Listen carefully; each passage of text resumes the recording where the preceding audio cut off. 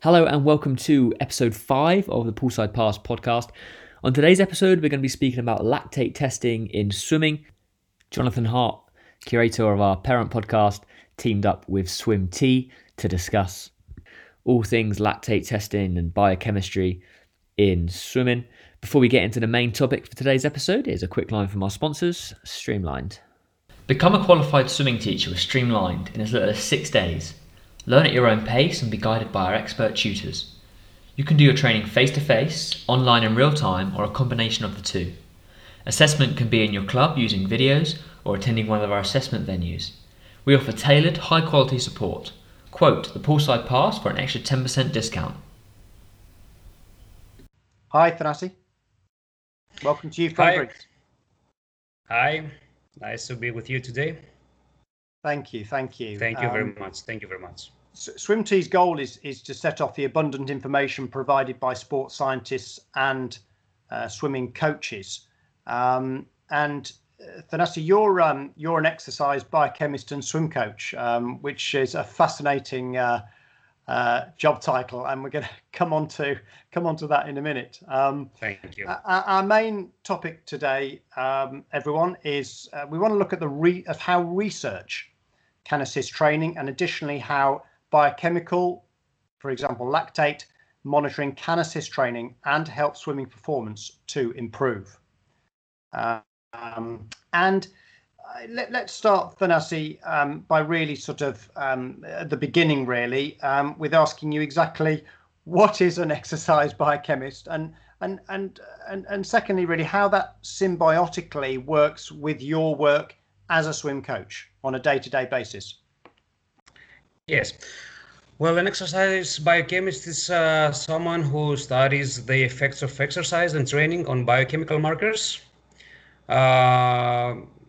In other words, it's someone who is monitoring biomarkers in active people and athletes, aiming to understand the effects of exercise and training, and then to improve training by giving guidance and suggestions according to the changes or fluctuations found in these biomarkers.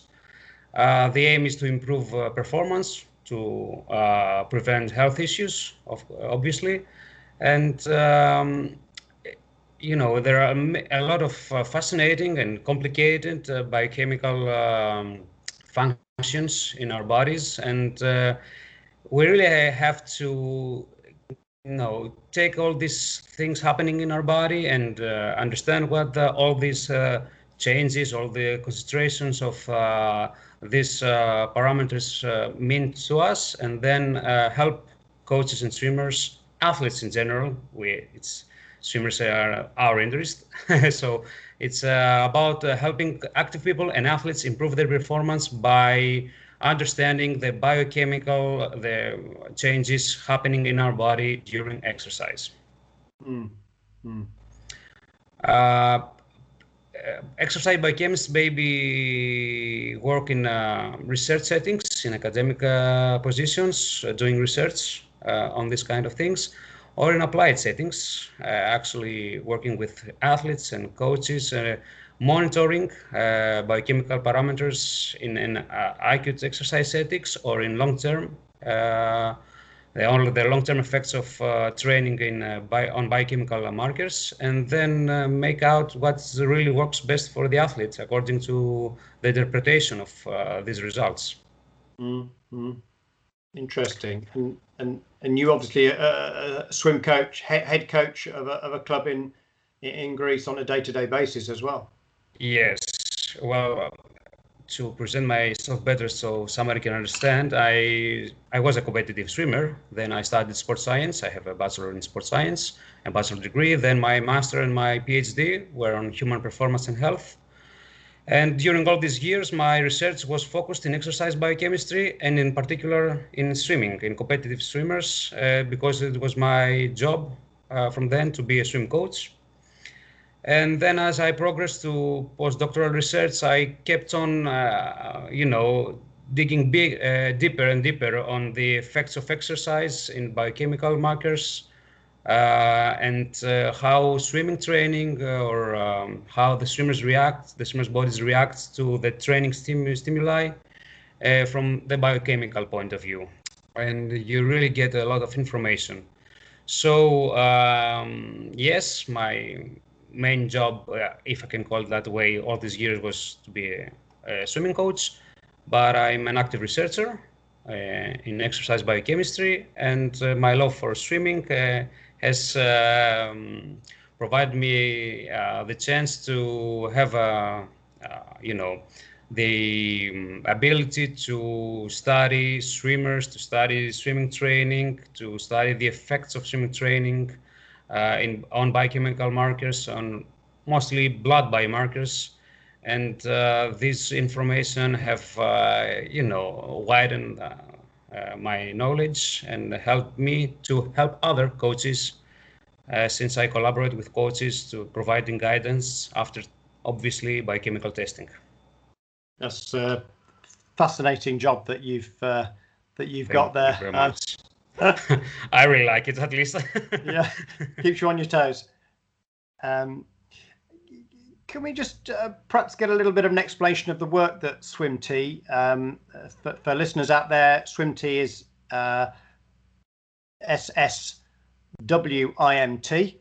and what work that SwimT does around the world to assist swimming coaching and relevant sports scientists to keep up to date with swimming research progress. Yes, it was something that I wanted really to find on the internet. It would help me a lot, so I did. I started it myself, and with help of other people. Being a full-time coach, it's really time demanding. A coach has to be on deck and coaching his or her swimmers, has to do managerial stuff, has to travel for competitions, for training camps.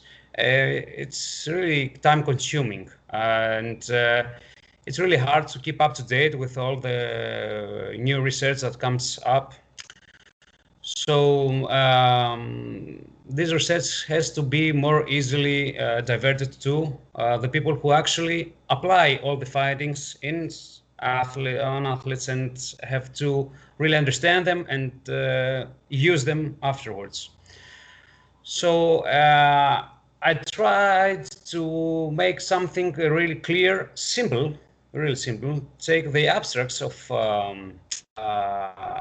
papers focused on swimming, even cut the abstracts to the purpose, the aim of the study, and the conclusions, because it's really difficult to read scientifically written abstracts or even the whole papers. This time consuming too. To post them online and then provide the link for someone who wants to dig deeper or even read the full paper or request it from the authors, because all papers are not have no free access. So that way, and when somebody visits swimt.wordpress.com, can just scroll around and find some ideas about what tools exist to study swimming performance or the effects of swimming training, find new conclusions, create some new ideas, and maybe find new ways of testing.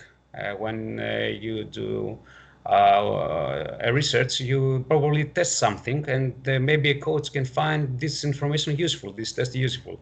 Moreover, the results can provide and the conclusions can provide knowledge to coaches about new findings that are particularly interesting to them. When coaches of all sports are asked about their preferred way of updating their knowledge and learning new stuff, because of very little spare time, they usually answer that my preferred way is to talk to other coaches, to view some videos on the internet, or to listen to some podcasts. And it's rare to see somebody answering that, I love to read scientific papers or going to scientific congresses to, and this is just right. I mean, a a coach should coach and the researcher should research, doing Yes. research. So, but I'm really happy because all these years, the latest years, more and more researchers are actively engaged in, involved in applied settings, monitoring competitive or even professional athletes. And research and sporting practices are coming closer and closer. And that's what I am trying to do in particular with swimming research and training.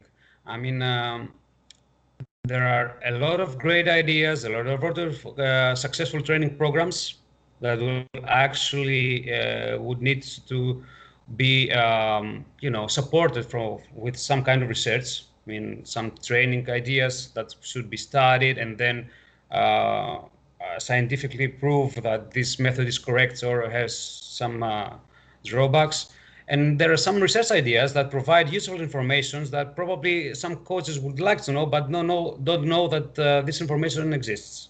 Yep. So it's really interesting to put these things closer, research and training practice. And I'm really into this. And I think as the years go by, they will come closer. There are a lot of great researchers actively engaged in coaching and monitoring athletes, and now coaches that are researchers. So I don't know which comes first for everyone, but for me, it's actually I'm in the middle. So I I think that more and more things will come up from the closeness of research and training practice, and I hope that we will be a part of that. That sounds fascinating, and as I say, as we move through the next few decades and everything else, the intelligence out there for coaches, we hope will get far greater, and that relationship between swimming coaches and the science will become, a very close bond. Yes, indeed. I mean, science can, definitely help the job of coaches, the performance to improve. There's no doubt about that. That's actually what we're doing as coaches is based on scientific findings. Okay, that is clear. And additionally, coaches, and in particular swimming coaches, are continuously seeking for new ideas, new training methods, new ways to help their athletes. And you can see that about how many people listen to the podcasts, taking part in seminars and conferences. It's it's competitive, so you have to be better and better every day. And both researchers and coaches are really want to get better, and if they collaborate, they will get better faster. Researchers have to understand coaches, and coaches have to understand researchers. So if we help this connection, it will be good for all of us. Absolutely, yeah, couldn't agree more. The next topic we're going to move on to really is about the misconceptions about the body's production of lactate acid and the experiences of fatigue. Obviously, there's a lot being written on, words and terms like lactate threshold, etc., etc. Perhaps you could talk us through some of the misconceptions. Please. Okay. For years and years, lactate was regarded as a metabolic waste product that and its accumulation was considered as a main factor of fatigue. But in recent years, lactate has proven to be a very important molecule in our bodies. It's now disconnected from fatigue. Although still some believe that lactate can cause fatigue based on some findings, more and more people now understand that it is not lactate that is responsible for fatigue. Other metabolic waste products maybe, other factors like the depletion of energy substrates, neuromuscular fatigue, imbalances in minerals, etc., etc. It's not what we want to discuss today, but now lactate is not considered as a fatiguing molecule. Moreover, lactate now is considered as, and I think that's this is great, apart from being an energy substrate, boosting up gluconeogenesis, lactate is an important signaling molecule. And the accumulation of lactate when somebody exercises with some kind of intensity is actually the accumulation of fatigue is important to for the metabolism, for chemical reactions to proceed and then cause some adaptations to then give to proceed some signals to other biochemical molecules to go on with some important functions in our body. I want to keep it as simple as I can. So the body can adapt to the training stress and become better and better. So we really put behind the myth that lactate is bad. We have to really put behind the myth that when you do a hard training set, it's lactate that keeps you tired at night or the next day. Even after a very hard training set, that you can that is able to make the body produce significant amounts of lactate, and you can measure up to 20 or more millimoles per liter in blood. All this lactate will eventually go out, will eventually be metabolized, and after about an hour, the most, you will be back to baseline concentration of lactate. So it's not lactate that keeps you tired the next day. I know that most people that will listen to this podcast will probably know that, but I keep listening to that. I'm being asked about that when I do a hard training session, then I have to do some recovery sessions the next days so I can get rid of lactate. I really need to do some recovery sessions, but not to get rid of lactate. Lactate will be in very low concentrations after an hour after the training set. Moreover, some people do believe that when you do some exercise and you come up with high lactate concentrations, this is not good, this is really stressful. That's probably not the case. We must understand what an exercise set, a training set aims for, and then we will decide if we want high or low lactate concentrations. This is a training thing. But from a scientific point of view, the concentration of lactate helps other functions progress. So now the scientific point of view turns to, okay, we did a training set and lactate has increased in our muscles and then in our bloodstream. What does it mean? It's not fatigue, but it means something. So we're now digging deeper about what lactate serves us for. Sure. If you understand what I mean. It is really interesting, and a lot of research groups are now into this, and I think that the coming years we will learn more about lactate and the usefulness of it. Yeah, no, that's incredibly in-depth analysis. Thank you, Thanasi.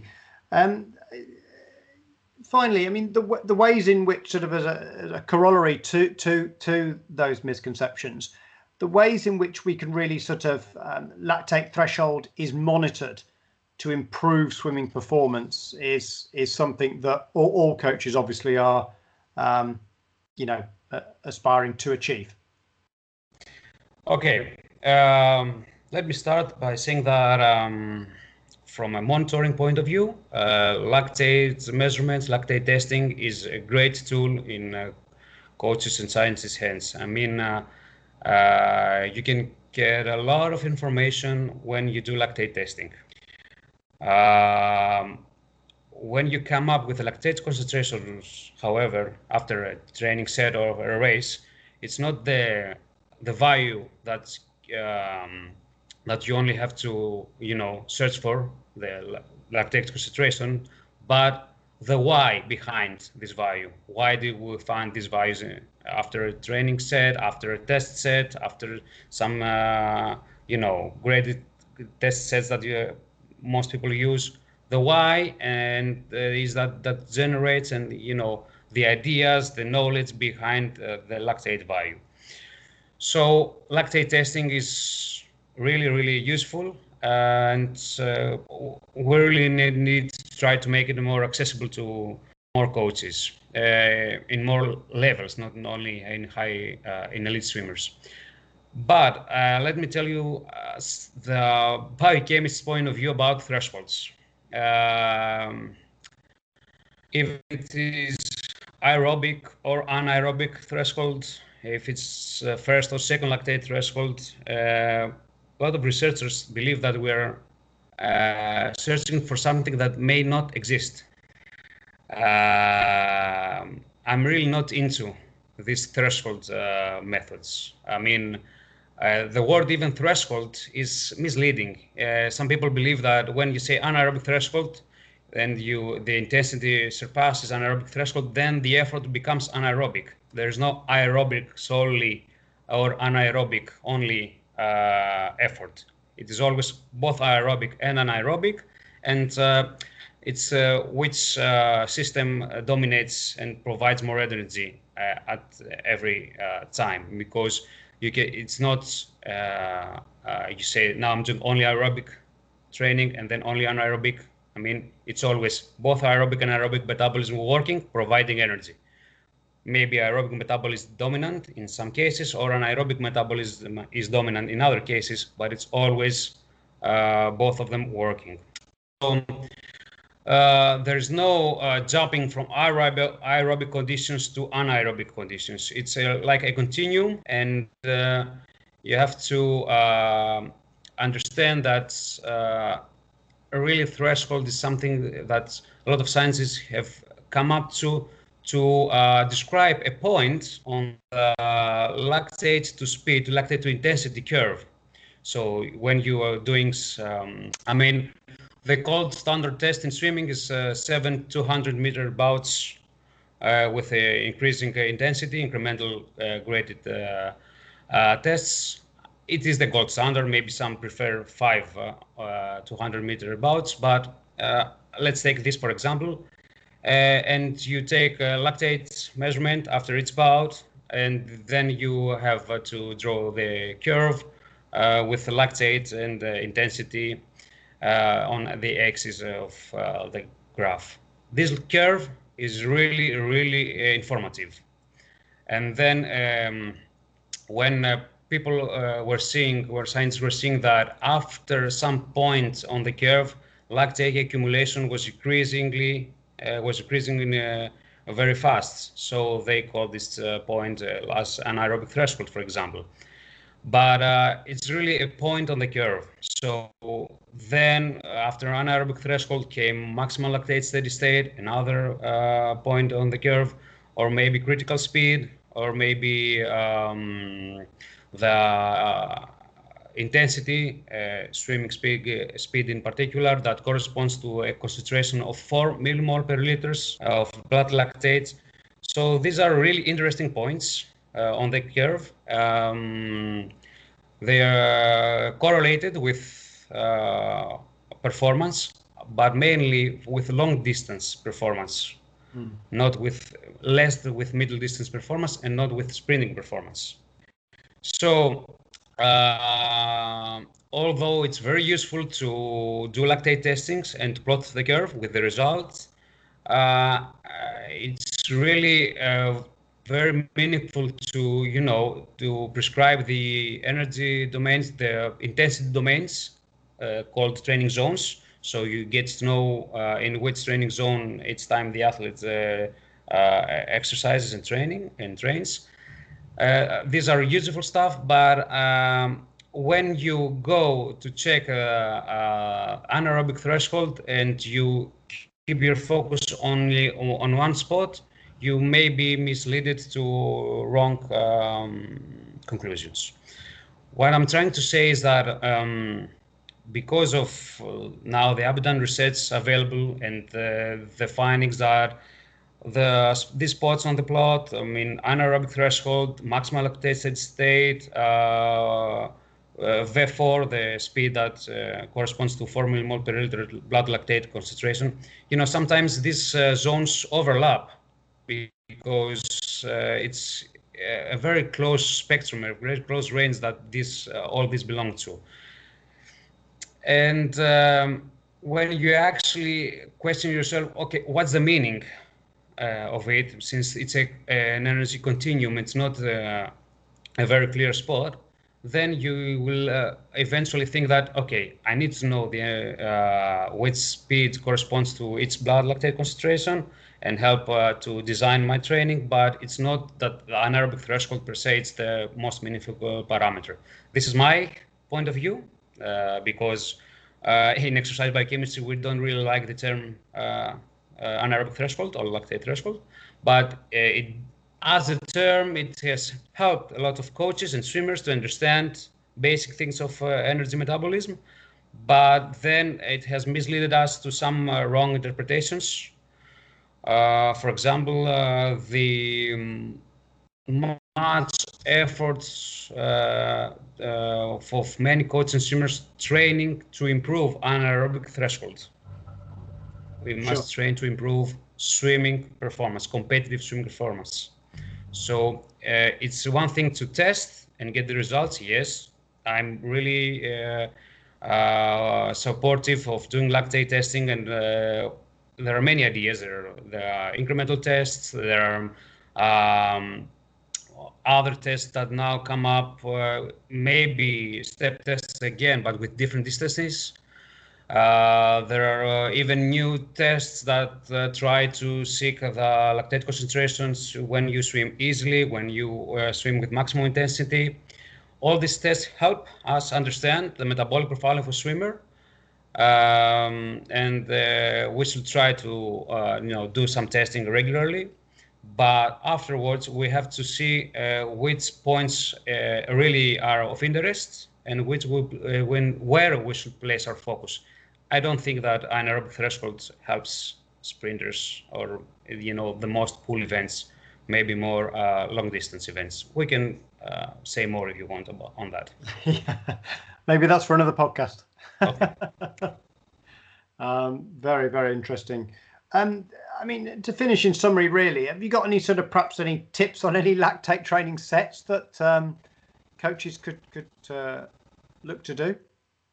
Yes, I mean a lot. But when you say lactate training set, or do you want some answers regarding sets that improve anaerobic capacity? Peak lactate sets, or sets that improve buffering capacity? I mean, training the anaerobic power. The aerobic. Okay. If we need to improve aerobic capacity, my point of view is to swim at the low density zone. I'm more a fan of the polarized method of training, when you do about 75 to 80% of low intensity training, some 15 to 20 of high intensity training, and some 5 to 10% of moderate intensity training. That's correlates to anaerobic threshold training.